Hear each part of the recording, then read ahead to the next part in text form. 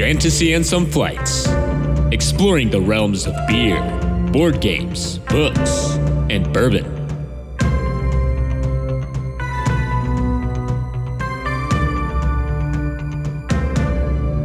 Welcome to another episode of the Fantasy and Some Flights podcast. I'm Nelson. I'm Dalton. And tonight we are drinking and talking about villains.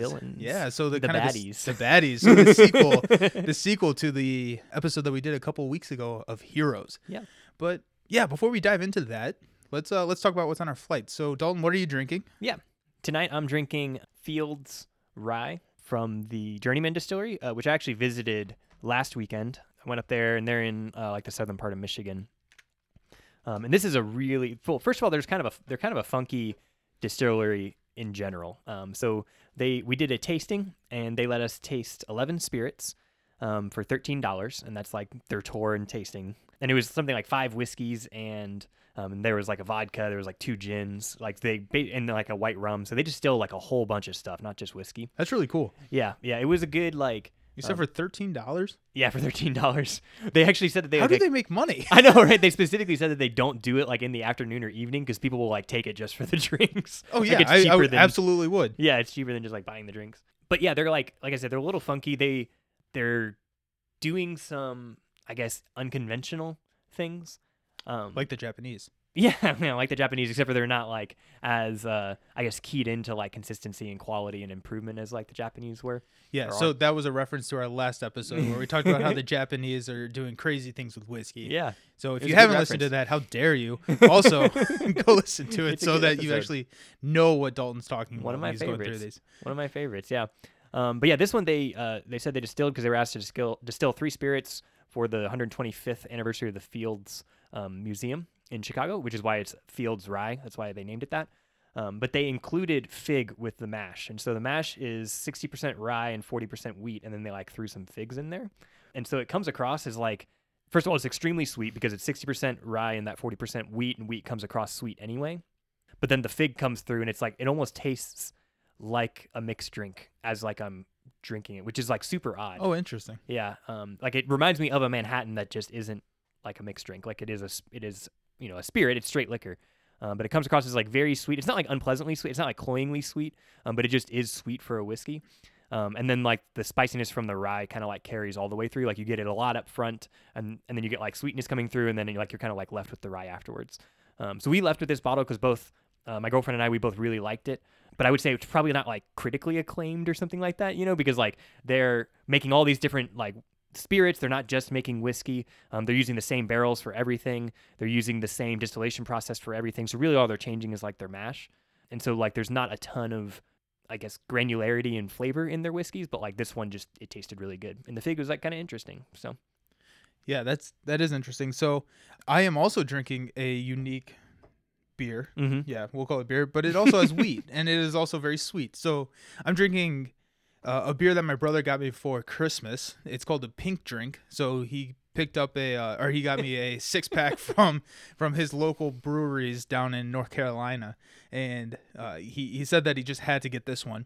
So it's the Pink Drink, which is it's a wheat ale, and it's brewed with lemongrass and raspberries. And so kind of like what you were saying, the wheat provides the sweet taste. So right. Wheat ales are already a little bit on the sweeter side. And then you throw raspberries in there. it's this one's tart. It's actually not bad. Like okay. I didn't like the first couple sips I had of it, but once I kind of like, I tend to, fall on like the other side of the ale spectrum, the IPA, where, it's a little bit more bitter, where this ale is very, very sweet. It's like, it is actually almost pink. Like, if you look at it. Yeah, as I'm looking at it, it's like got a pinkish like tint, but it's still like it looks like grapefruit juice almost. Yeah, but like amber color still that you would expect from like a wheat ale. Yeah, but it's really interesting. Like it's tart, mm-hmm. but then it's kind of sweet as it goes down. So I'm actually really enjoying cool. it. I was going to I brewed some beer, and it turned out horribly. So I was gonna try and grab that. Was this your first attempt? No. That's what I thought. I thought you tried like at least once before. Yeah, and this one is worse. Okay. This one is way worse. The other one we would call like barely drinkable. Yes, it This worked. one's worse. Yeah. It worked. Okay. But I don't even know what I did. Well, I'm sure I did multiple things wrong. I just don't know what those were. But yeah, so I figured I'd drink. I have drunk a couple of my brother's Christmas gifts on the podcast before. This is the last one that I had. Yeah. I actually, the reason I still have this is that my wife found it as she was cleaning out the cupboard earlier this week. You'd conveniently forgotten. Well, I put it up there because I was like, I want to drink this on an episode. Right. And here we are. Yes. 6 months later. So, but yeah, so it's definitely different than what I'm used to, and pleasantly surprised. It's very refreshing. It feels very much like a summer beer, right? It's kind of got that shanty kind of feel where it's the sweet with the beer. Yeah, So, yeah, sort of like a pink lemonade shandy. It's interesting. All right. I don't know if I'd Verdict's still out. buy it. You know, but maybe I definitely good wouldn't gift to buy it when anyone could see me buy it. Or you would do that like just slightly point to the menu like I want this one and just hope the bartender doesn't say it out loud. Yeah, exactly. In a dimly lit bar, nobody will know it's pink. It's fine. Yeah. Nobody will know your shame. But yes, that was I don't remember if I said the brewery, but that's Pink Drink by High Wire Brewing. So Very cool. check them out when I go visit my brother, In North Carolina. North Carolina. So last week we didn't really get to dive in. Like last week we recorded our episode. We were in the middle of this epic gaming weekend, but we didn't really get to dive into any games that we had been playing, deep dive or anything that we've been reading because we kind of wanted to get in and Taste State talk, whiskeys. Yeah, taste eight whiskeys. So let's kind of talk about what's been going on in the fantasy realms of our lives. So what's been going on with you, Dalton? So I just finished a book called Consider Phlebas. And that the name comes from a poetry reference that he makes right at the beginning of the book, or maybe it's a biblical passage or something that I didn't catch on, but something like that, a reading that happens right at the start of the book before it gets into the content. And that's by Ian M. Banks. And I really enjoyed it. It's a sci-fi book. It's revolving around this concept of what he calls the culture, and so it's called the Culture series. Sort of an exploration of what humanity might be like at 10,000 years or something like that, and what a spacefaring society might look like that sort of spans over the whole of the Milky Way. And it follows just one protagonist who has the ability to change his physical appearance. So he still has to remain humanoid, but he can look like other humans. And he has some other biological augmentations that kind of help him. So he's kind of the protagonist, and we follow him around, and he sort of just ends up in different situations that allow the author to, like I said, just kind of explore what human society might be like. So it's just a book that is continual world building. Yeah, exactly. Interesting. Exactly. Does it have a plot, or is it? It does. Yeah, it has one. There's one mission that the guy is on. Got He's it. trying to complete this mission, and it's but you can tell that the author's kind of intentionally moving him from scene to scene, into different parts of the culture, and into different there's a bar scene and a gambling scene and a space race and all these kind of themes that he goes through, so that the author can kind of I don't know, explore that. It sounds like a must read if you're ever going to DM a Starfinder campaign. Yeah, actually, that's a really good point. Yeah, because there's some other cool alien species and that sort of thing going on. It definitely fits that really well. So I really enjoy. I think I liked it for the reasons that I wanted to like Hyperion, but I couldn't identify with a protagonist very well. But this book did offer that, so I really enjoyed it for that reason. Hyperion, did they change protagonist? Yeah, Hyperion was the one where there was 6 or 7 characters who are all on a journey together, and it's about the backstory of how they got to that journey, and so that's 7 short stories as it goes through the perspective of each of these 7 characters. I don't think I made it very far in that one. Okay, yeah. Only the 3rd or 4th characters. Yeah. Yeah. I don't know why. Maybe Yeah. It just didn't grab my attention, maybe. Yeah, and I think we're both just we're both very linked to the hero story and want to build a relationship with characters and dive into the narrative and that sort of thing. And Hyperion didn't really do that, but this book, Consider Phlebas, did. So it's also a series. The book kind of wrapped up within the first book, but I know that there are other ones out there that sort of pick up where this one left off, but you don't have to read them. It is a complete story in itself. Did you grab the next one? No, actually, I grabbed a recommendation from my sister called Children of Time. And it's also the first of a series, and it's by Adrian Tchaikovsky. That's my guess. There you go. Okay. Yeah. Tchaikovsky. Why not? And this one, actually, I really like the concept of. I'm only a couple, I'm 3 hours into it, because we do everything by time, not page numbers, because we listen to audiobooks. 3 hours in. And the concept here is that the humanity has sort of progressed to the point where they want to.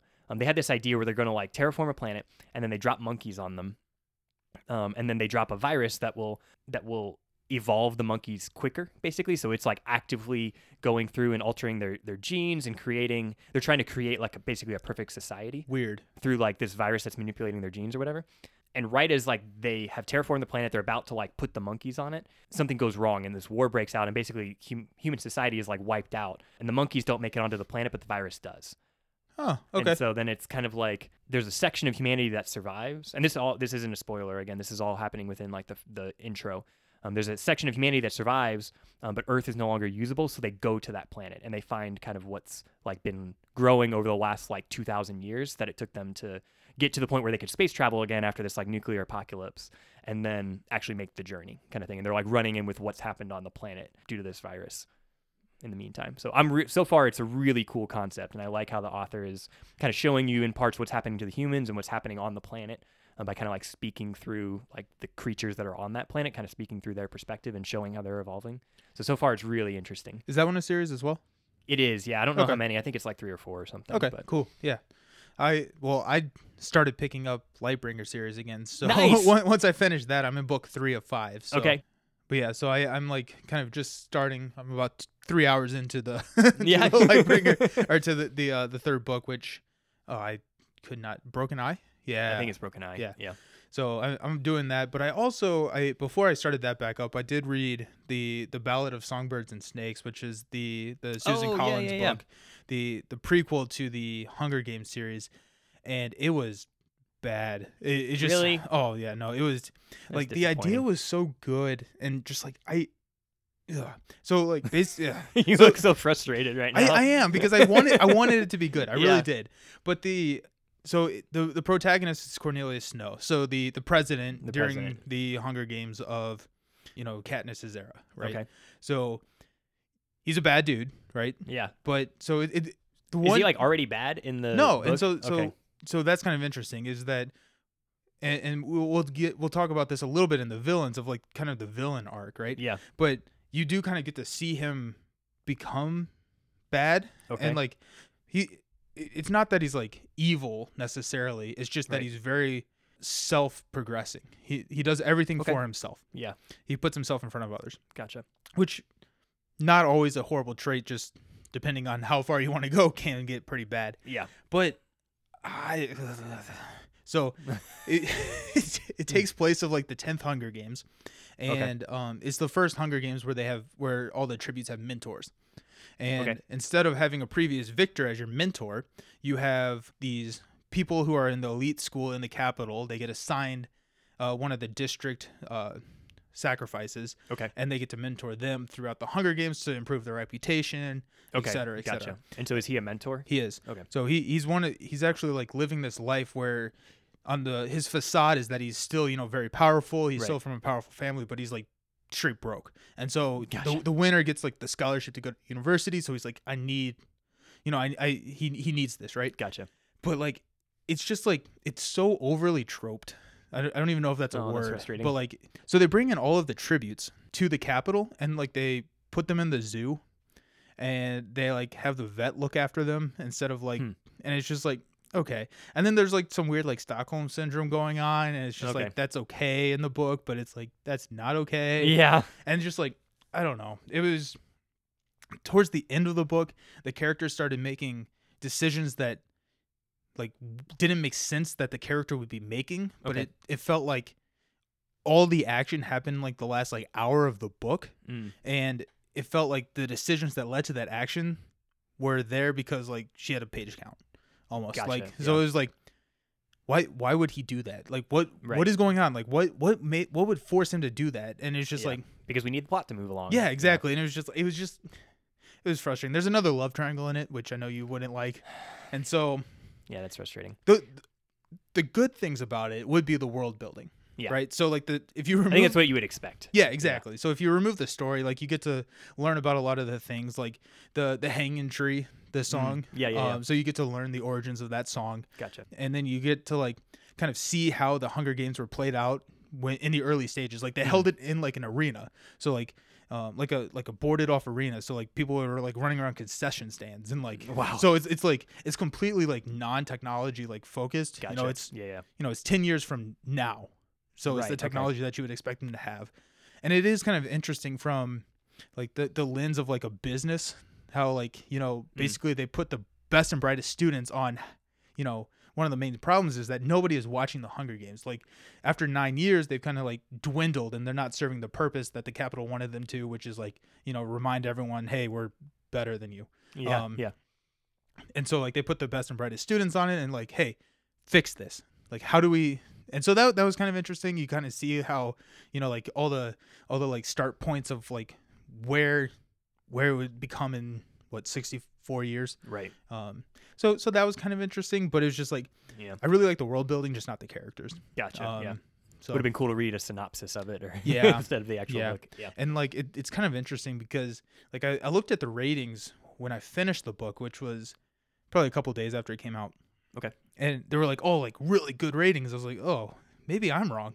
Yeah. But like I looked at them again this afternoon, and they've They've come down. more. I think a lot of people like rated the hype Sure. of the Sure. book, and like it's kind of dropped down. Okay. So it's not that long.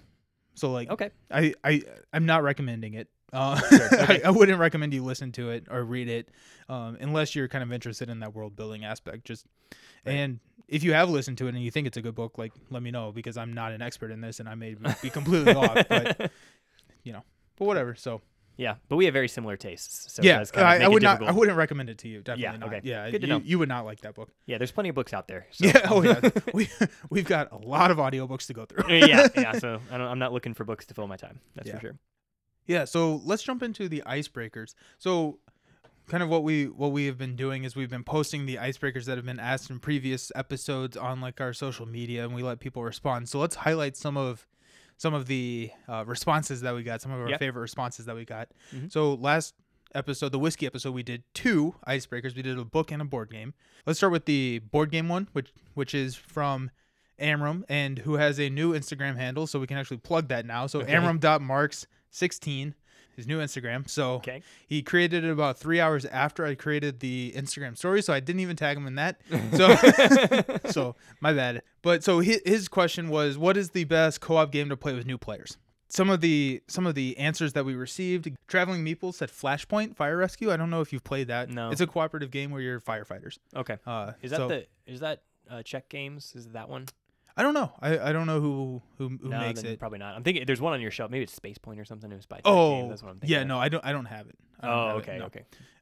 But it looks really cool. There's a lot of things that people 3D print for that game. Cool. The Hoppy Meeple, which like Nice. we can be friends, Yeah. said Forbidden Desert or Forbidden Island. Yeah. Which is like a lighter version of Pandemic. Yeah. I think. And then the Fashion Meeple and Seth.m.Kiefer said Pandemic. So Cool. Yeah. those are all great games. Any surprises there? No, I don't think so. I think several of those, at least, like Pandemic and the Mind and things like that, had come to my mind as well when I was trying to answer the question. So Yeah. nothing like super surprising. Yeah. So the second icebreaker question that we had last episode was, what is the best book to movie adaptation? There was a lot more to that question, but that's pretty much all I could get on like the Instagram. And I felt like that succinctly like condensed it. So that was given to us by Abram.marks and Seth, Who is a different person than yes. at Amram.marks. Yeah. They I think they're related. They might be. But okay, so I will admit, I think I screwed this one up. The way that I posted the story, because I posted our answers, and I think the way that people are reading it is that they read it. It's like, which one of these 3 is Yeah. the best book to movie adaptation? Which we said Harry Potter, Lord of the Rings, and then Game of Thrones as the TV adaptation. Yeah. So maybe My some bad. skewed data. My bad. So It's okay. We're not statisticians, right? We don't know how to conduct a Yeah. legitimate survey. we'll get better. But Seth.m.Kiefer said Back to the Future, and who knew that was a book? I had no idea. I had no idea. And then D20 Woodworking, Noble Redhead, Nat Talk, they all said Lord of the Rings, Okay.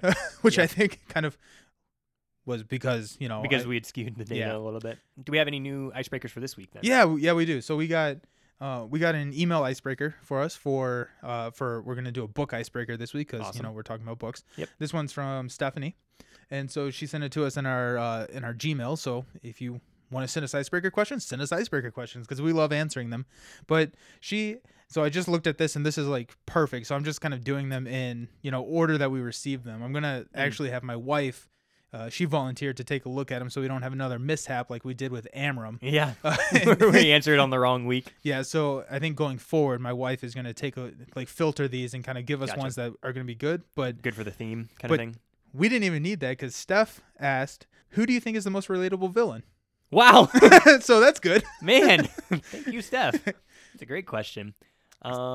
Which is that's a great question, especially for this. I mean, it's a great question. It's a great question for this topic. And it's definitely something that I think we're going to dive into Yeah. because one of the most interesting things about villains are the villains that you relate to. Yeah, Right? absolutely. Where you kind of see their side of the story. Yeah. But yeah, that's a Yeah, good so one. who has succeeded at making the most relatable? And it's a good question because not all. I mean, I think we kind of hinted on this probably in some of the Face Off Fridays that not all villains are relatable, right? And Oh, that's absolutely not. not, Like, yeah. Sauron is not. I mean, he's just like this. Well, I mean, I mean, I've always wanted to live in a tower by myself and send orc armies after everybody. yeah, exactly. Like goals, but Squad goals. yeah, squad goals. So the one that I have in mind doesn't necessarily come from a science fiction or a fantasy book, but it is Tony from The Sopranos, the TV show, Yes. where yeah. Tony is the protagonist in the TV show, and you have to continually remind yourself, and there's definitely scenes in that TV show that help you remember that he is a bad person, right? yeah. And so I think that I mean, but he just plays that so well. I need to look up that actor name. I think he just Yeah. recently passed away, actually. Aw. Yeah. Sad day. But I know it's some Italian name. yeah, yeah. But he played it so well because you just related to him, right? You just Right. grabbed on and was hey, Right. I support that guy, and then you're no, I don't. No, I don't. I Actually, can't do he's, that. He's kind of a bad dude. Yeah. But he just oh man, that I really enjoyed the watching of The Sopranos just for the kind of the experience of watching it through the quote unquote villain's eyes, Right. Yeah. and him being a relatable, likable person. Right. What about you? What did you come up with? So I forget already. Did the question limit us only to books, or can I only be? I asked because if it does, I'm going to honor that, and it'll change my answer. No, it didn't. Okay. No, yeah, it just said the most relatable villain. Most relatable villain. So I would throw out, and I'm going back and forth between two, but one is more of an anti-villain, and so I'm going to stay away from that and go with Agent Smith from The Matrix. Okay. I have not seen The Matrix. You've never seen The Matrix? I've never seen The Matrix. Wow. That's my never have I ever whenever we're playing Kings. Oh yeah, I've never seen The Matrix. Man, we got to watch that. Yeah, I know. I really Holy do. Okay, cow. sorry for interrupting. No, but you're fine. I don't think it's a book. I think they just. I'm sure it's a made book. movie. Well, at this point, it might be. Anyway, Agent Smith. Now, see, damn it! Now I can't spoil it for you because it was one that I was like, oh, I'm sure everybody's seen The Matrix. I can spoil it if I need to. But no, you actually have not seen it. So anyway, I think the important thing to know is that Agent Smith, he is the villain. He's also the face of the sort of the group that is villainy in the story. And so it's this larger organization, but he's kind of the face of it. And so he's the one that you know and fear. But he is also, he does a really good job of they use monologues to tell the story very well. And he has several excellent monologues. And first of all, he just it's it's the guy who I don't know his name, but it's the guy who plays Elrond. Oh, okay, yeah. That's Agent Smith. Okay, yeah. And so he just has this great baritone voice, and he's Yeah. it's kind of creepy, some of the ways that he enunciates and everything. But his motives are entirely understandable. And so as you're sitting there watching in the movie, you're man, this is so weird because I can see why he's doing this, or at least I understand what his motives are, and I don't agree with his methods and what he's doing, but I know why he's doing it. Yeah. And that makes him it makes him just extremely relatable because you're if I know that in his shoes, there's some dark part of me that could have made that same decision, and that's what makes him creepy and a really good villain. Okay, yeah. Yeah, I do need to watch those movies. I don't. Well, you need to watch the first one. You can make a decision if you want to watch the second or third ones, but Yeah, everything that people say about it, I know I will like them. So Mhm. maybe by the time no, definitely not. has any of my it been life is- spoiled for you? Do you know? I know there's a red and a blue pill, and that's all you know. and they do cool Oh yeah, they dodging dodge the bullets. Okay, cool. Yeah. We're gonna watch it tonight. I'm gonna get done recording. We're gonna watch The Matrix. Stay up till like 2 a.m. Yeah, who needs work? Who needs to be awake for work? Oh yeah, that is true. Great question. I really Yeah, no, I love that question. that one was great. Good Yeah. job, Steph. Yeah. Yeah.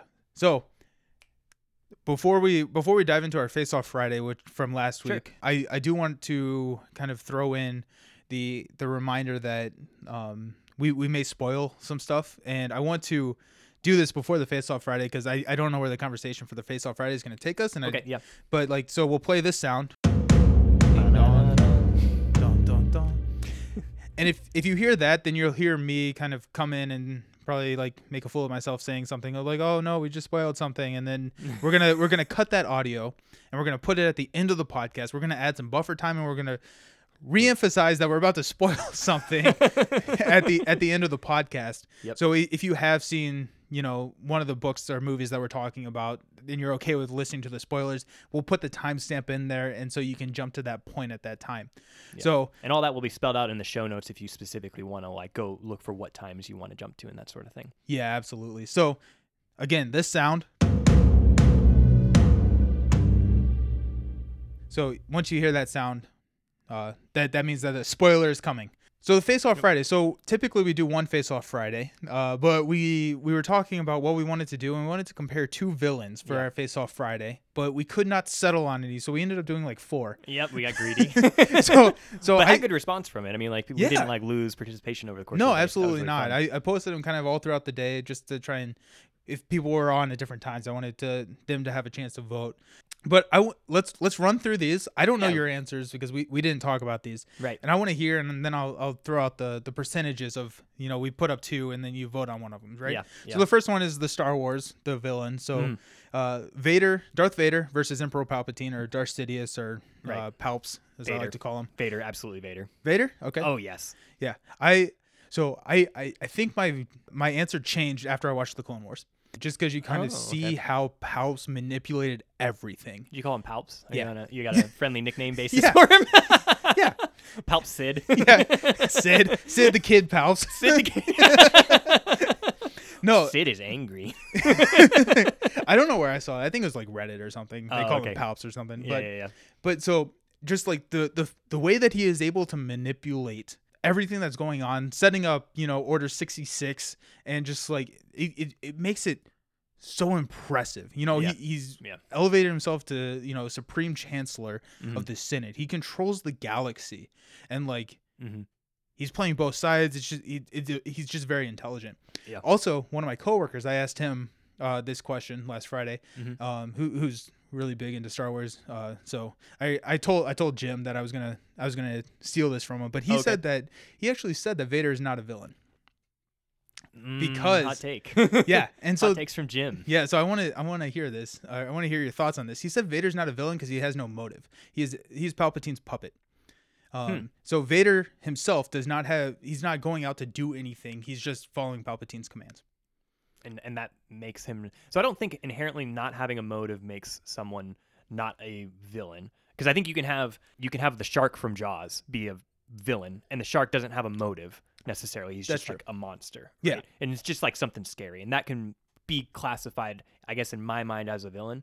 And it's just really interesting to me that Jim thinks of it that way, because like when you ask that question, I think Vader for me would probably top out the list. Like I think he would win almost any matchup. Oh, really? For Okay. me. Yeah, I think he's like. he's such a good character. Yeah, and I think for me it comes down to like, first of all, it's just he's iconic, right? Like he's recognizable. He pulls off a black cape. Yeah. Like, how villainous is that? No capes. No capes. But Vader can do it. Never even gets like stuck in a door or anything. Impressive. I know. But like if you think about it, like from just the perspective of the original series, like and if you watch like Star Wars from the beginning chronologically of like when it came out, then it's like he's so scary, right? He has this, He's like, terrifying. He's terrifying. He has this like presence. He's huge, right? He's like 6'7" or whatever, and he has like all these powers that like we don't yet understand and everything. But I think like he becomes relatable over the course of the story. You see like those like little snippets where he's like putting his suit on and you realize like he's damaged, right? And you're like, oh my, like Yeah. what's going on? And it like draws you into his character with very few lines. Like he says almost nothing, even though they got like James Earl Jones to play like Vader, right? And he had this amazing voice actor to do it. Like he doesn't need that much warding to become this like incredible presence. I think he was such an amazing villain that he got 3 prequel movies just to explain who he was. Yeah. Right? And like if you strip out like the Vader story from the prequels, like first of all, they're already bad, but then after that, there's nothing, Wait, right? what? How dare you? I don't Sir. take it back. But like those are like, they're dedicated just to telling you who Anakin Skywalker is because Yeah. he's like such an interesting character. Yeah. I will say that I think Anakin Vader is probably one of my favorite characters of all time. Yeah. Just like the arc from, he goes from like this little kid that grew up on Tatooine as a slave to like The protagonist, first of all. the protagonist, and all the way to like the most like feared person in the galaxy. Right. Yeah. Like it's just like, and just like the shift and like, oh man, Yeah. I can't. I'm gonna try and plug it probably every single episode. Watch the Clone Wars. It's so good. It's so good. But so everyone pretty much, or a lot of people agreed with you on Vader. So Yeah. it was a 67-33 split. Yeah. For Vader, for Palpatine's. So the next one was kind of a split genre. So we went with Sauron from Lord of the Rings or Lord Voldemort from Harry Potter. Yeah. What are your thoughts? See, that one's really hard because Voldemort's like a more fleshed out character. Like Sauron's more of a threat than like an actual villain sometimes. Yeah. You know what I mean? So I think I would probably lean towards Voldemort. I Personally. agree. I like Voldemort as well. I like Voldemort because kind of like one of his main weaknesses is that he's so prideful. And, Yeah. and like Pride's you know, a great weakness in a yeah, villain. it really is. So yeah, I'm with you on that one too. So Instagram was kind of against us on this one. So they said it was a 54-46 split Okay. for Yeah. Sauron. So Yeah. Pretty much down the middle though. There's only like a couple votes off there to get it. yeah, even. exactly. Yeah. Which, Interesting. yeah, I was pretty happy because I think we picked some good matchups because there was a think so. lot of debate Yeah. on both of them. Yeah. And on that one for me, I'm like that is I was one I had to pause and think about. Yeah. For sure. So the next one was from Game of Thrones. So we did Joffrey versus Ramsay. Yeah. I like that question so much because you're like, I hate both of them. Yeah, I don't want to vote. Yeah. Right. But like the question is which one's like the better villain? Yeah, which Right. one is the better villain? So Joffrey is, the boy king, and then Yeah. Ramsay Snow is Roose Bolton's bastard, Right. who is the one who tortured Theon Greyjoy. Right. Kind of towards the end of the book series. Mm-hmm. This one is hard. Yeah. I don't like either of them. So you don't like either of them as a villain? No, I think they're both great villains. Okay. I think I'm gonna have to go with Ramsay on this one, just because Joffrey is annoying as hell. Yeah. And like that as a villain trait isn't super intriguing to me, but it's like Right. he does it so well, and like the actor that portrayed him in the TV show did it so well Yeah, that he people nailed him. hate him. Yeah, Like, I know. people Poor hate kid. the actor. He's just a kid. Yeah, and he just did so well. Yeah. With that job, but I would have to go Ramsay. Yeah. Just because like Ramsay is just so messed up in the head, right? Right. Like he's just crazy. Mhm. So yeah, Yeah. Ramsay's my answer. What about you? Yeah, I would go Ramsay as well because like both of them have like cruelty and like wickedness, right? But Ramsay also has like intelligence, and he's so almost like more of a legitimate threat, right? Because Right. Ramsay came from nothing, and Joffrey was like given everything and messed it up, right? Yep. And so, but like it's like which would you rather have as your opponent? It's like, well, Joffrey, because like he's Yeah, he's a little Joffrey bitch, doesn't like know- yeah, exactly. He doesn't know what he's doing. you don't know what he's doing. But like Ramsay, it's like, oh man, like that's a scary opponent, right? He's like you sort of like you don't like him, but like you also kind of have to respect him. You have to treat him like a like a wild animal kind of thing. So I think he makes a better villain for that reason. Yeah, absolutely. Instagram agreed with us on that. So the split was 36% of people voted for Joffrey and 64% of the people voted for Ramsay. Good, smart people. Yeah, absolutely. Like they're all so close, which Yeah, is they really are good, close. which is really fun. So last one that we did was from the comic book universe, and we did like a DC versus Marvel thing. So we Okay. had Thanos on the Marvel side, and then the Joker on the DC side. I think of all of them, I think that's the hardest question. Yeah, Because I love both of those they're characters. they're so well written. Yeah, they're complicated. They have these like incredible backstories. They have like all these motivations going on. I'll also like preface my answer with like I don't read comic books. I don't think you do either, right? I read more than you, Okay. which is not a lot. Yeah. but I have read some comics. Okay. Like I don't know the Joker or Thanos like from comics at all. I only know them from the movies that have been produced. I would say Thanos. And again, I think that's because he's probably more of a relatable character, and he has this whole like thing where like his greatest strength is like his wisdom, right? And it's like he's kind of messed up in like where he ends up in his conclusions, but he is like incredibly wise and intelligent. And you like have to respect that in him. You have to respect it in the Joker too. Like he is also like a very intelligent character. And that's what makes them both like so fun as villains is they have this like, in a lot of cases, they're actually like more interesting, I think, for those two. In like some of the storylines, they were more interesting characters than the heroes that they were being like portrayed against, which I think is so cool to follow along with. Yeah, I think the comic books do a really good job, or like the Marvel DC do a really good job of fleshing out the villains and making sure that they are interesting villains. I'm the dissenting opinion from yours. I'm the Joker, and I think that is because I do really like both of them as villains, but I really like the Joker because he's so scary because it's like doesn't have any powers, and it's like that could happen. That's true. That could happen. Oh like, yeah, that's a good point. Like, did you watch Joker? I haven't watched the new one. No. Okay. How is it? Oh, it's really good, but like, I mean, it's dark. Like, Yeah. it's the dark depression side of the Joker, right? It's the mental illness part of Yeah. the Joker, not like the insanity mental illness, the way that it was done in the movie that we don't really talk about very much.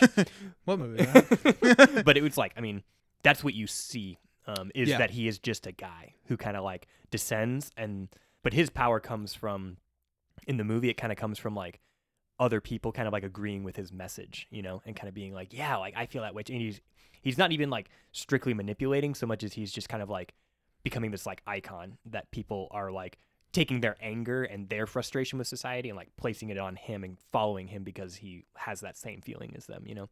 And Yeah. that's where his power comes from, which is so cool. So I really enjoyed doing the Face Off Friday because like what you just said is pretty much almost word for word what I had written down as one of my first points Awesome. for the villain discussion. Yeah. And that is that good villains, I think, are inspiring. Villains are powerful because they inspire people in the story, right? Okay. Like a lot of villains, either through threats, they have a following.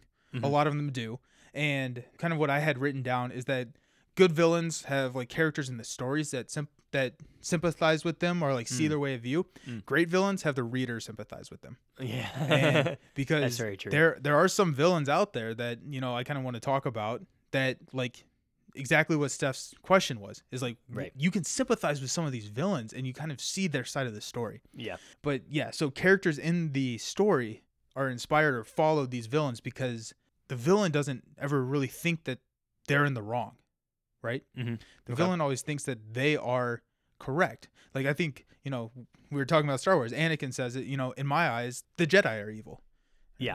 And so like, you know, it's all a matter of perspective, right? So I don't know, what are your thoughts on that? Like I think that's a really great point because I think like we have to be able to relate to the villain. Like a villain that is bad just to be bad is a bad villain, right? Like we don't oftentimes the villain is the second most important character in the story, right? Sometimes it's like the most important character. And so if it's a character that is just evil for the sake of being evil, then you're sort of like missing out on all of this nuance and like intrigue from this amazing character that you could have developed that like all of a sudden you're sort of missing. And you're absolutely right that like it's really hard often for like sometimes there are ways for the hero, if you're hearing their internal monologue, to sort of relate to or sympathize with the villain. Like sometimes that can happen, but I think it's often more powerful if you're hearing like one of the henchmen or something like that. Like you're kind of describing as them being able to tell you why, or so that the reader can see why does the henchman sort of like relate to the villain. right. Like the Hunger Games example, right? Like the Capitol doesn't think that they're evil. They are, Right. you know, they had this rebellion of the districts, and what they're trying to do is they're trying to suppress. I mean, like it sounds super evil to any like sane person listening to it, but like they're trying to suppress the districts and remind them that hey, they are the all powerful. They know what's right, you know, and you know a lot of the hero stories are overthrowing that type of thinking. Yeah. So one of the other examples is in like Jurassic Park, right? Like InGen, like the company that is manufacturing the Jurassic or the dinosaurs and building, they don't think that they're doing anything wrong, right? But I think of InGen as being a villain of the story. So InGen is operating in this like super unethical behavior where they're creating these like dinosaurs that are just like murder machines, right? And but like they're doing it for science. They're doing it for the research, they're doing it for the entertainment value, but they're unleashing death upon the world, right? Right. And so sometimes villains could be misguided in that sense, or in the sense like of Tony from The Sopranos, he thinks he's right because he's the Italian Americans are suppressed, right? Right. And this is his way of making it in the world, Right. and so from his eyes, he's not evil. But from, if you take a step back and look at it, it's like, yeah, Injun probably shouldn't be doing that. Like, right. Tony maybe shouldn't have shot that guy. Right. Yeah. Like, so. And I think that's like a pillar of a good villain. Exactly what you said, that they never think they're evil. And so if you're writing, or if you're critiquing or trying to figure out if you like a book or something like that, then that's one way to measure it, is like, would this person do this action or do this thing for a reason, right? Do they have something that's motivating them? Do they have something that's pushing them to do this? Maybe it's fear, right? There can be a lot of different motivations for why a villain will do that, but it should never be for the sake of evil, right? Just because they're baddies. Not evil for the sake of evil. Yeah, not evil for the sake of evil. They have a motivation, right? Yeah. So kind of almost exactly like the heroes. Like, the heroes have a motivation. They have a drive. They have to go out and do something. Yeah. The villains are the same thing. They're just, misguided. Or some of the stories that I think do it really well are stories that you don't necessarily know who the villain is. Mm-hmm. And so this is one of the questions that I wanted to ask you. Okay. Is like, can you think of any stories that are like where the villain is not necessarily cut and dry? It's not Joker versus Batman. Like, you cannot draw that line. Oh, okay. And like, I think those villains, I have a couple examples, but I want to hear your thoughts. Sure. As soon as you ask that question, and this is maybe kind of a funny correlation. I'm so bad at sticking to books sometimes in our books episode, but this is a set of movies. But Pirates of the Caribbean, that's one that jumps right to the front of my mind. It's like because you're like, well, okay, they are pirates, right? Like, pirates are inherently doing bad things, but Jack Sparrow has, and I feel like we talked about this at some point. I don't know if it was on the podcast though. Jack Sparrow has this moment where he says, humans aren't cargo, mate. Right. And it defines him as a character. Right. And it's it's almost like a turning point of his character. It's just a short line that's almost said under his breath and can get lost. But then you're like, oh, like, Jack has this like crazy like backstory with all, there's all these bad things involved that have like put him in the place where he's at and where he's having to do the things that he's having to do. And it's for a specific, it's like, he's not a hero, but he's maybe not a villain either. Right. Maybe he's an anti-villain, similar to Tony from The Sopranos or Dexter or something like that, where, you can't quite say that he's a good guy. I completely forgot about Dexter. You forgot about Dexter. Great it's a example. Great. So if you haven't seen Dexter, that's the main character is a serial killer who targets serial killers. Mm-hmm. Oh man. Yeah. That show is so good until the end. Yes. Yeah. Don't watch the last couple of seasons, but But anyways, Pirates of the Caribbean goes back and forth because there's like the lawmakers, which are shown as bad guys, and you're like, but they're upholding the law, like that's a good thing. But then they do it in bad ways, and you're like, well, that's a bad thing, right? And then Barbossa, who's like the bad guy in the first movies, and then you're like, maybe he's kind of a good guy in like later movies, and so it just, there's a lot of bouncing back and forth, I think, and it makes you as the reader, quote, like the watcher or the viewer in that case, kind of question like, okay, who is making the moral choices here? Like, who's actually the good guy? Yeah. The example that I have that kind of mirrors that is Game of Thrones. Yeah. Like, who is the villain in Game of Thrones? Right. And actually, when we thought of like Joffrey and Ramsay, that was hard because it was like, who is the villain? Right. And like when you ask who is the villain in Game of Thrones, you almost have to ask what time? Like, at what point are we? Because like we talked about how George R.R. Martin is phenomenal at writing characters because he was able to take the Jaime Lannister, who in like the first couple chapters of the book pushes a little kid out of a window, and then 4 books later you're like, Jaime's the greatest person in the world, and you're just like, wait, hold on, what happened? Yeah, we my girlfriend and I are rewatching Game of Thrones right now. Cool, so we just started the first season, and you're watching it and you're like, no, Jaime's the villain, like, and it's not even a question, right? He's absolutely a bad guy, and he has to go through changes. Like, he's not one where you learn more about him and start to sympathize with him, right? Like, he has to make some changes in order to get there. But it is a really hard question. I think Cersei probably is like, she could be considered a villain. Then there's also like just everything that's like north of the wall that's considered bad, right? So like the Night King and like the White Walkers and that sort of thing that are like, okay, there's some badness here that's probably it's evil. We think. I don't actually know, but like it's evil. Right. Mine is going to be a spoiler, so we'll throw a spoiler tag. But Ender's Game.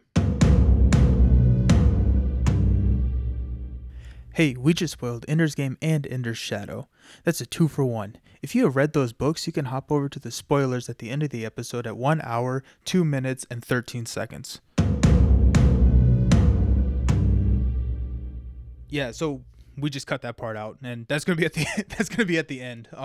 But like I do want to talk about another book that you don't really know who the villain is Yeah. all the time, and that's the Reckoners, the Oh, yeah, Sanderson series, where kind of like all the bad guys have, powers and all the good guys don't, is Right. kind of how it's set up. Mhm. But like as you kind of like progress through the book, you realize that that's not actually like 100% the truth. Mhm. And in order to like not sound super choppy, Yeah. let's leave it at that as kind of like a teaser Yeah. of like I want you, if you've read it, reach out to us, tell us who the villain of the Reckoner series is. Mm-hmm. Because I'm kind of interested in that, because it changes. I think Yeah. throughout the 3 books, the villain morphs and changes. So Yeah. I think that's kind Yeah, of I think in the first book it's obvious, and then the later books it's more cloudy. Yeah, which is exactly. what makes that really cool. So we've talked about a lot of characteristics of what makes a good villain, and I like a lot of those. I like the motivation thing.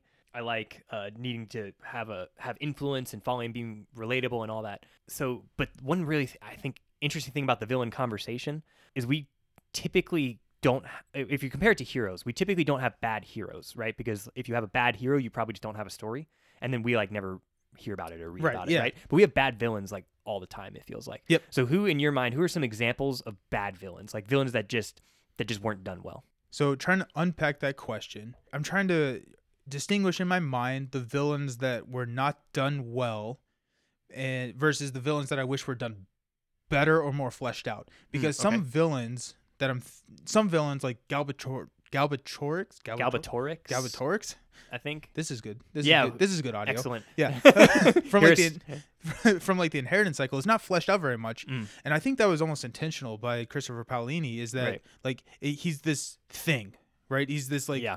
unbeatable character, right? He's like the king that's ruling over I don't remember the continent that they're on in the Inheritance cycle, or Right. most people know it as just Aragon. Aragon, But I don't know if he wasn't done well, because I think one of the things that makes him so scary is that we don't really know a lot about him. yeah. And so I'm trying to distinguish that, but like I think- wish that one was done better. Yeah. My take on that, Christopher Paolini took a lot of influence from Tolkien, right? A ton of influence from Lord of the Rings. Yeah, he really did. And I think he's his Sauron, Yeah, absolutely. Yeah. right? And so he has like Sauron type characters, right? Where it's like, okay, this is the villain that you can like relate to and sort of interact with and can be more active in the story.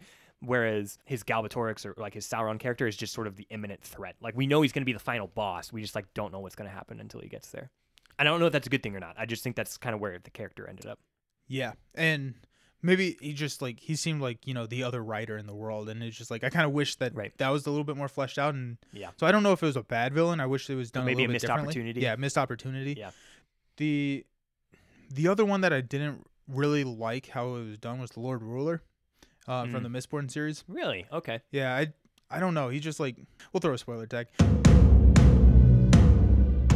Hey, so that discussion just spoiled the first book of the Mistborn series, The Final Empire. If you have read those books and want to hear the spoilers, you can hop over to the end of the episode at 1 hour, 5 minutes, and 36 seconds. Cool. So Yeah, we're that's a back great from answer. so we're back from our spoiler. Back from the spoiler, yeah. And if you have read the Mistborn series, I suggest checking that out, because that was a really good answer. One that immediately came to my mind is basically the House Slytherin Yeah, as a villain. Yeah. I think is very poorly done. I do too. I think there was a lot of opportunity to have like nuance in like kids that are cunning, right, and they get placed in Slytherin. Kids that are like wicked, which maybe doesn't mean evil, but can mean like cunning alongside like people can have a wicked sense of humor, right? And that's not necessarily bad. Like what if they were like, what would a Weasley twins look like in the Slytherin house? Yeah, Right. yeah, Like yeah. there's a ton of room for like exploration in that. And really all we got is Draco, who is actually kind of a cool character and makes for a decent villain on his own, but like no other like well fleshed out Slytherin characters, even in the books, to be honest. Like there's just not that many. And they kind of just become like the figurehead for like, oh, all the bad kids go into Slytherin. And so like they're the bad guys, you know? Yeah, it feels very much like a children's book in that sense, Yeah. which probably was intentional in Yeah. some sense. Yeah. But I do really agree with you that like, and we've talked about it before. We want the prequel, right? Right. Like if you look back on like the occlumency lessons or like when Harry goes into the Pensive to see like Snape's thoughts, Mhm. like James is pretty evil. Like when he's Yeah. messing with Snape, right? Like Right. he's teasing him and all that, and like at that point Snape is in Slytherin, James is in Gryffindor. And so like that's an interesting juxtaposition on the current state of affairs of like the Slytherins being the evil people. Right. And so like I agree. I think that Slytherin could have been done better. Yeah, could have been done better. Or like seen villains from like a Ravenclaw or a Hufflepuff. No, never mind. Not Yeah, Hufflepuff. probably not Hufflepuff. But you could have had a villain within Gryffindor, certainly. Absolutely, yeah. Yeah. Oh, yeah. No, that's a really good answer. I like that one. Yeah. And I think like you're right that probably at the beginning it was just like a children's book. It makes sense to have like an obviously bad guy. That's fine. But Voldemort was also an obviously bad guy that became an interesting character, right? He really did. And the Slytherins didn't. Like Yeah. that was just kind of, I think, a failure on that part. So the only other one, and let's throw a spoiler here for Game of Thrones. We're doing a lot of spoilers today. So that discussion just spoiled Game of Thrones around book 5, which is The Dance with Dragons, and that lines up with about season 6 of the TV show. So those spoilers can be found at 1 hour, 8 minutes, and 52 seconds. Okay, so we're back from the spoiler. One last thing I wanted to mention for kind of examples of a bad villain. So I mentioned that I just finished Consider Phoebus. And so the main character, and I'll do this spoiler free, but the main character had this sort of quest that he was on, right, where he was trying to, and he's sort of moving around the galaxy to like complete this. And I think because of that, the author didn't have a ton of time to develop characters except for the characters that were kind of along the journey with him, who are good characters. Yeah, okay. They work, but ended up in this situation where he like didn't know how to make a climax almost, and so he wrote in this sort of like villain character that kind of comes out of nowhere, and it's just so that like the heroes have something to fight at the end. Gotcha. You know, so it comes across as just like super forced, and it's not bad for the sake of bad type of villain, but it is very like monocolor, and it's like very sort of narrow-minded, and there's no relatability to it. There's no like backstory to like why this character is doing this thing, except for that like they're kind of on opposite sides of like this war that's going on, and like that's kind of the explanation for it. So it's just kind of like this. And it's like I almost would have preferred that it was like a monster, you know, like a nameless monster, like Balrog, right? Which like makes a good villain in that scene, even though it has like no backstory and no, because you're just like, man, that's like a big scary fire monster with a whip, like that's terrifying. I wish he had kind of gone that route, but instead he like told the story from the villain's perspective, and it was like done too quickly and like too forced, and so it ended up like for me not really working. Yeah, well, that's unfortunate. Yeah. But it still sounds like a really interesting book that I want to dive into just from like the world building aspect. Absolutely, yeah. And because it's only like the last 10% of the book, it's not like it ruins it for you. And the book still has a good finish. It still has a great ending. Like the final line of the book like leaves you wanting the next book. Oh, kind of cool. thing. You know, like there's a ton of great content in how it ends. It's just like that specific climax could have been done a little better. So kind of on the other side of the coin for that, you asked what villain wasn't done well. Mm-hmm. Who is your favorite villain? Okay. So like not like the most relatable. From like, you know, Steph's question earlier, but who is the best villain that you can think of? I've already talked about Vader, so I'm going to leave Vader off for now. I think Vader might, like I said before, he might make a run for it personally, just because I think he's awesome. So but, I go ahead. Real quick, because I just want to, I read a comment on Reddit or something that said that Anakin is my favorite hero and Vader's my favorite villain. That's so cool. Yeah, which I thought that was really cool. And one of the things that I thought about on, we take like nighttime walks, is that George Lucas, when he came up with whoever did Star Wars. Yeah, who was that? George Lucas. I'm probably keeping that. George Lucas, when he came up with Star Wars, like I think it is so well done to start with Luke's story, start at episode 4, because Luke is the hero, right? Luke is the hero. We talked about that. And like if you think about the ending of Anakin's arc, it is depressing as hell, right? Like they just took over the galaxy. Anakin's wife died. Anakin's like, you know, turned into Vader. It is so dark. Order 66, they just killed the entire Jedi Order. He just murdered a bunch of little kids. Yeah. And it's just like, I think if they started at episode 1, 2, and 3, you're just like, I don't know if people will come back for episode 4. Yeah. And so like when they wrote that and they went 4, 5, 6, and you see, you know, Vader's redemption arc, kind of, he throws Palps down the well or whatever. Right. You know, you kind of know the end of the story and know it was like, oh, it kind of gets better. Yeah, that's true. And so it's like, I think Star Wars was so successful because they started with the hero arc, and then, you know, relatable characters in the prequel series where the heroes, and you know how the prequel ends, but it's like if they had reversed that, I don't think it would have been as successful as it has been. Yeah, for sure. So. Okay, but who makes overall? Yeah, who makes a good villain? And I honestly, I think a lot of times I'm able to like come to a conclusion. And I think this one I can't. I think there's gonna have to be a couple that I mention, and so I'm gonna fire off a couple, and I don't know which order they're in, but off the top of my head, Gollum / Smeagol. Yeah, I think phenomenal, right? Phenomenal villain, especially since it so strongly checks the box of being relatable. Yep. And I think like heroes and villains, like they can pair sometimes, right? Where and he does that a couple times. Tolkien does that a couple times, like Saruman versus Gandalf, right? It's like they started at the same place and they ended up in two different places. But that makes Saruman more relatable because like where he started, right? And he just kind of took a slightly different turn. And Smeagol / Gollum is the same, right? Where it's like, okay, he is going through the exact same thing that Frodo is going through, and so like he can show what could go wrong if the hero wasn't strong by kind of that juxtaposition. Yep. So I think, and I don't know if Frodo is necessarily strong, but he surrounded himself with strong people. He surrounded himself with Sam. He surrounded himself with the Fellowship, who like propped him up. And I think we talked about how Sam is the real hero of the Lord of the Rings story, where Gollum didn't have a Sam. True.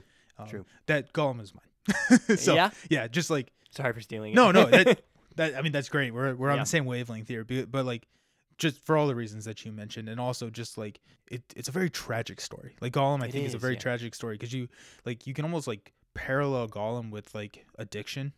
From like people ruin their lives over shiny stuff. Like that's a metaphor, right? But it's kind of sad because, like you said, it's relatable because that happens, right? Yeah. And so. Even like the murder of his like friend. Oh, that was sad. It is so sad, but it's like also understandable. Yeah. Which is like what makes it so creepy because there's like a part of yourself that's like, I could see how, like it's not excusable, but it is explained, or it is like understood. Yeah. Yep. Absolutely. So you said you were going to fire off a couple. What are the other ones? The other ones that like kind of jumped to the front of my mind. I've been using the word wicked, and I really like wicked villains, and so the two that jumped to the top of that list for me, Loki from like the Marvel universe. I love Loki as a bad guy, and Hades from the Disney movie Hercules. Yes.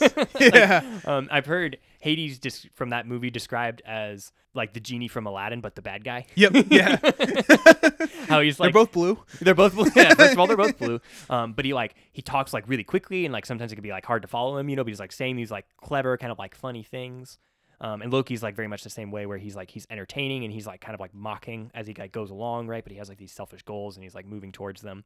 And like that's kind of like the main thing that they both lack is like they're not inherently evil, they just kind of lack empathy, right? They're just like kind of only out for themselves, and that's what makes them a bad guy.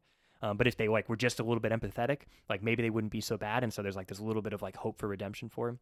That makes for a really good villain for me. That reminded me of probably one of the most like cruel, messed up villains of all time, which is Cruella de Vil. Yeah. Like, if you think about it, she's evil. Yeah. And it's like, are you telling me that cruel devil is evil? Whoa. Whoa. But yeah, she kills puppies. She kills puppies. She's a horrible person. Nobody liked that. Turns out nobody liked that. Did you have any others, or do you want me to keep firing off? Keep firing off, yeah. Okay. We talk a ton about Avatar: The Last Airbender, right? That has some phenomenal characters on both sides of the story, right? And so I love both Zuko and Azula as villains, because I think Azula starts out as being like super, super evil, and then you like learn more about her, and again, she becomes more like, I understand how she ended up where she is, right? Yeah, and kind of it's the same thing that you were talking about, Gollum, Frodo, Sauron, and Gandalf. It's like the pairing, like Zuko and Azula, kind of, their brother and sister. They came from the same spot. They just like their paths diverged, and you can see like how a villain can be made from the nurture side rather than the nature side. Yeah, which I think is a really interesting thing that we may want to dive into in another podcast. Is that Avatar is so good. They just have such great character development, and they did the thing where that you were talking about with the Harry Potter, where they like they had good guys in the bad guys. Quote, they had good guys in the Fire Nation. Like Uncle Iroh is a good guy, Yes, right? So you kind of see like yeah, that's a good point. They're like the good version of what Slytherin could have been. yeah. I don't know. That's just kind of funny. Azula's a great character For sure. and she just like spirals into insanity. So unless you have anything else, I do not. this is when we open it up to let the listeners let us know where we went wrong or if they agreed or any other thoughts. But yeah, so reach out to us. We're on pretty much any social media. Just search for us, Fantasy and Some Flights. Should be able to find us. Send us some icebreaker questions. So we're building up a queue, but we love to get the icebreaker questions, and these are a lot of fun. Just to have those, answer them. So we'll post them, or they're on Instagram, right? If you're an early listener, if you're listening the day it comes out, they're on Instagram, and if not, then it's on our highlights, our story highlights. So reach out to us, let us know what your thoughts are. Yeah, I think there's some hot takes in this episode. I think so. Yeah, some villains that we maybe said were good, with maybe you don't agree with, or the other way, like some villains that we kind of trashed on, which may have been some of your favorites. So that's the other input that I think from this episode I'm really interested to hear is, where do your opinions differ from ours? Where did we go wrong? What villain did we kind of not do right by? That you don't agree with? Yeah, absolutely. And if we haven't mentioned a book, because this is something that I'm kind of interested in now after going through this podcast, is like if we haven't mentioned a story or something in the last couple episodes of a well fleshed out amazing villain, let us know, because I want to read a story that has like absolutely a brilliant villain. Maybe even like it'd be cool if it was told from their perspective. Like I think that would be a cool take on like a fantasy story of like a villain that loses in the end, but like it's a hero story told from the villain's perspective. I think that'd be a cool read. Absolutely. I'm sure that's out there. Yeah. Let us know. Let us know. Hopefully out of the icebreaker question, of being of being the most relatable villain, that we'll get some recommendation out of there to check out. Well, this has been a lot of fun. Thanks for listening.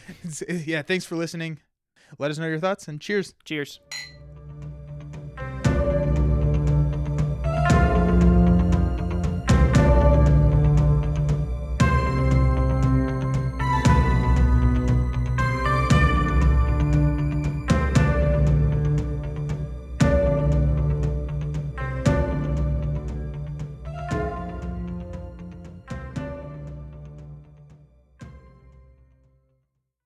So we're getting into our spoiler section. We're going to separate these out. We're going to play a little bit of buffer music in between each spoiler, as well as describe what spoiler we're going into, just to make sure that no one gets caught listening to something that they have not read. So first up, we talked about earlier in the episode, and we're about to go into the spoilers for Ender's Game and Ender's Shadow.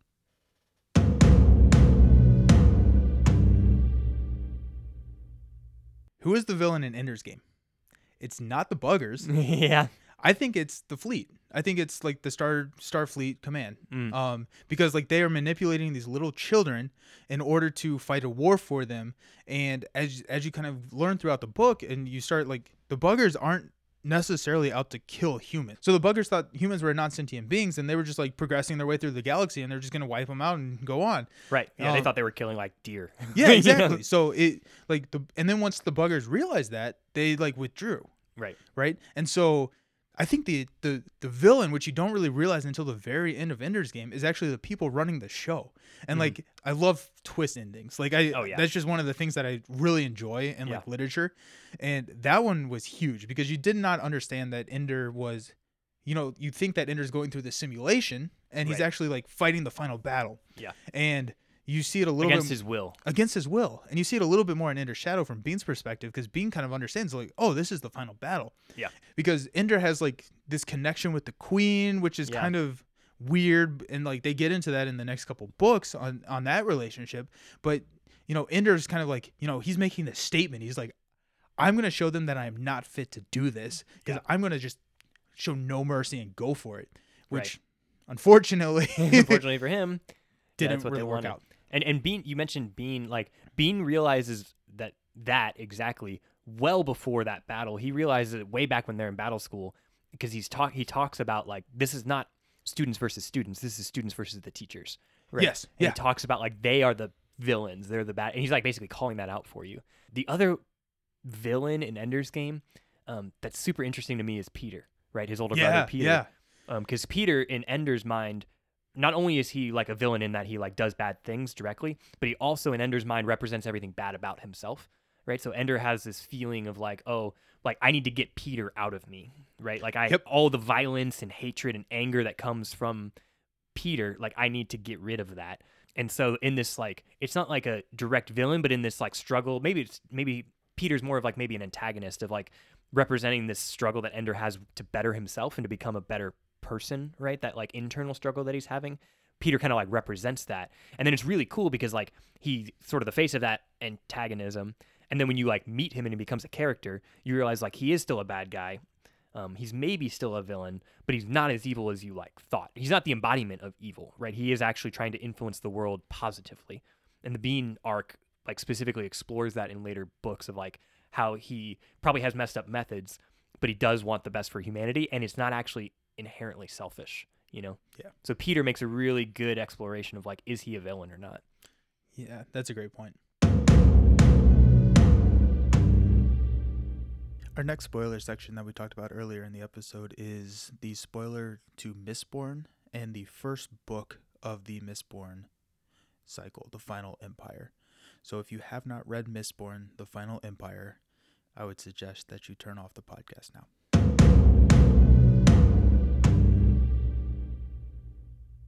Like, and spoilers, here we go. So I don't know. It just like, it was really cool to see Kelsier kill the Lord Ruler at the end of the first book, but it seems so like anticlimactic almost, where it's just like the Lord Ruler is this like crazy person, and it just like, I wish we saw a little bit more of that. Yeah. Maybe a scene where like they clash, but like it doesn't end or something like that, so you can see. So yeah, like you see that all the time in Star Wars, right? Yeah, exactly. But it makes for a really good. Yeah, you see him kill Obi-Wan. Tension. Yeah, there's tension there. Yeah. Oh man, yeah. So like, yeah, I really wish that the Lord Ruler was fleshed out a little bit more because like, do you even like really hear him talk all that no, much? You really don't. I don't think like, you do. I think you hear him talk through like his writings, quote unquote, like like Vin like is decrees reading, and stuff. Yeah, decrees, and then like Vin I think reads his journal. Yeah. At one point, Yeah. so there is that, but it's like the Lord Ruler felt different than Galbatorix. Wow, the Lord Ruler felt different than Galbatorix. Yeah, Galbi. Galbi. Palps and Galbi. Palps and Galbi. I haven't found the name for the episode. Palps and Galbi. In the sense that like, for some reason, the mysticism behind Galbi didn't like, or like increased his threat level. Yeah. I don't. Seems like a very board game, video game term. Yeah, but I think it's legitimate. Like you should feel threatened by a villain, right? Yeah. You should respect their power. They should feel like menacing and powerful. Those are like words we typically use to describe them. So I think that's applicable. Yeah, and I didn't ever really feel that from the Lord Ruler. Yeah, he felt so removed. Yeah, and it like, you know, Galbi has like this giant black dragon that's like, Yes. oh yeah, he's menacing, right? Right. Like and the Lord, dragons get powerful the older they get, and he's the oldest dragon. Yeah, so. exactly. But like with Mistborn, it's kind of like he just does the same thing that Vin does. Yeah. So it's like, right. If, and I remember thinking that like it was a good fight. It's a good final fight. It's a good fight. But it is a very. I good also fight. thought it was going to be harder. I thought harder for the characters. Yeah, I thought it was gonna be harder. It's like the DM wrote up the fight. He thought it was gonna be epic, and then it really wasn't. Yeah. But I think it needed, you know, maybe a fight because like all like the threat came from the Inquisitors. Yes. Right. The threat didn't come from the main villain. Right. I felt like, and I just wish that they had taken a little bit more from like the Star Wars and like seen those like actually shown the power that the Lord Ruler has. So when he does die at the end, it's like, oh wow. Yeah. Yeah, because then that's a good point. Because like another reason you probably want the villain to be powerful is so that like it feels rewarding when the hero kills Absolutely, and it felt like an epic moment. But then like when you take a step back and you're like, that felt kind of anticlimactic. Yeah. Like right. Yeah. But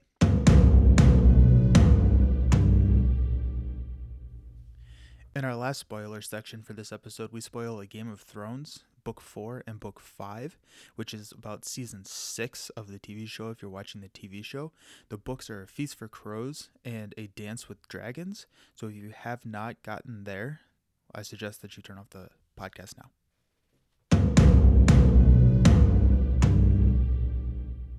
Spoiler here for Game of Thrones, since that's not one of our core three. Euron Greyjoy. I think he is a bad villain. And so Euron is... I think he's a bad villain. I hope Martin does better with him in the books. Yes. Yeah. I would absolutely agree that he. So from the TV perspective side, From TV perspective side, I would say he's awful. yeah, From the, yes, he's garbage villain. I mean, it's just like, what is this guy? Like, we're supposed to like respect him, and we're supposed to be threatening, and he's just kind of like, I don't know. But I think even so far in the books, because he is a character in the 5th book, maybe the 4th book. I forget which one. But they do weird timeline stuff. Yeah, it's weird timeline stuff. But it shows off it does have the scene where he takes over the Iron Islands, right? And he starts chasing off Theon and what's his sister's name? It starts with a Y, I think. They changed it, or they changed it in the series. It's I don't think I remembered that. yeah. So they changed it in the series or in the TV series because it sounded so much like Euron. Yara. That's right, Yara. Yara, and when I just Googled it real quick, it's Asha Yara Greyjoy. So they changed it to Asha. That's right. I remember that now. But anyways, it has the scene where he like sort of takes over the Iron Islands, but like so far his character in the books has only been fleshed out as being like extremely cruel, right? His ship is called like the Silence or something, and it's because he cuts off the tongues of all his like crewmen. Like that's all we know about him, is that like he is cruelty embodied, which is sort of odd in the Game of Thrones like universe, because there are cruel characters, but they usually are like cruel plus like something else. They're interesting. Yeah, they're interesting. And right now, like Euron isn't. He's like just cruel. Yeah, absolutely. He's just like really mean and power hungry and selfish, and that's all he's got. So you're right. In the future books, Martin may kind of flesh that out a little bit, and he may be better. The series just kind of took that and stuck with it, and it ended up being awful. Yeah. One of the things that I think everyone kind of realized is that once the TV series passed the books, character development pretty much stopped. Yes. And I have to hold out hope, because Martin is so well at developing characters that I think that I can see Euron being a very interesting character. Right now, we just don't see it. Yeah. And maybe this is just the optimist in me. Yeah. But but if you only read the first book, then maybe Jamie's a really bad villain. Maybe he's a lazy villain, and then all of a sudden he's interesting. So we can hold out hope.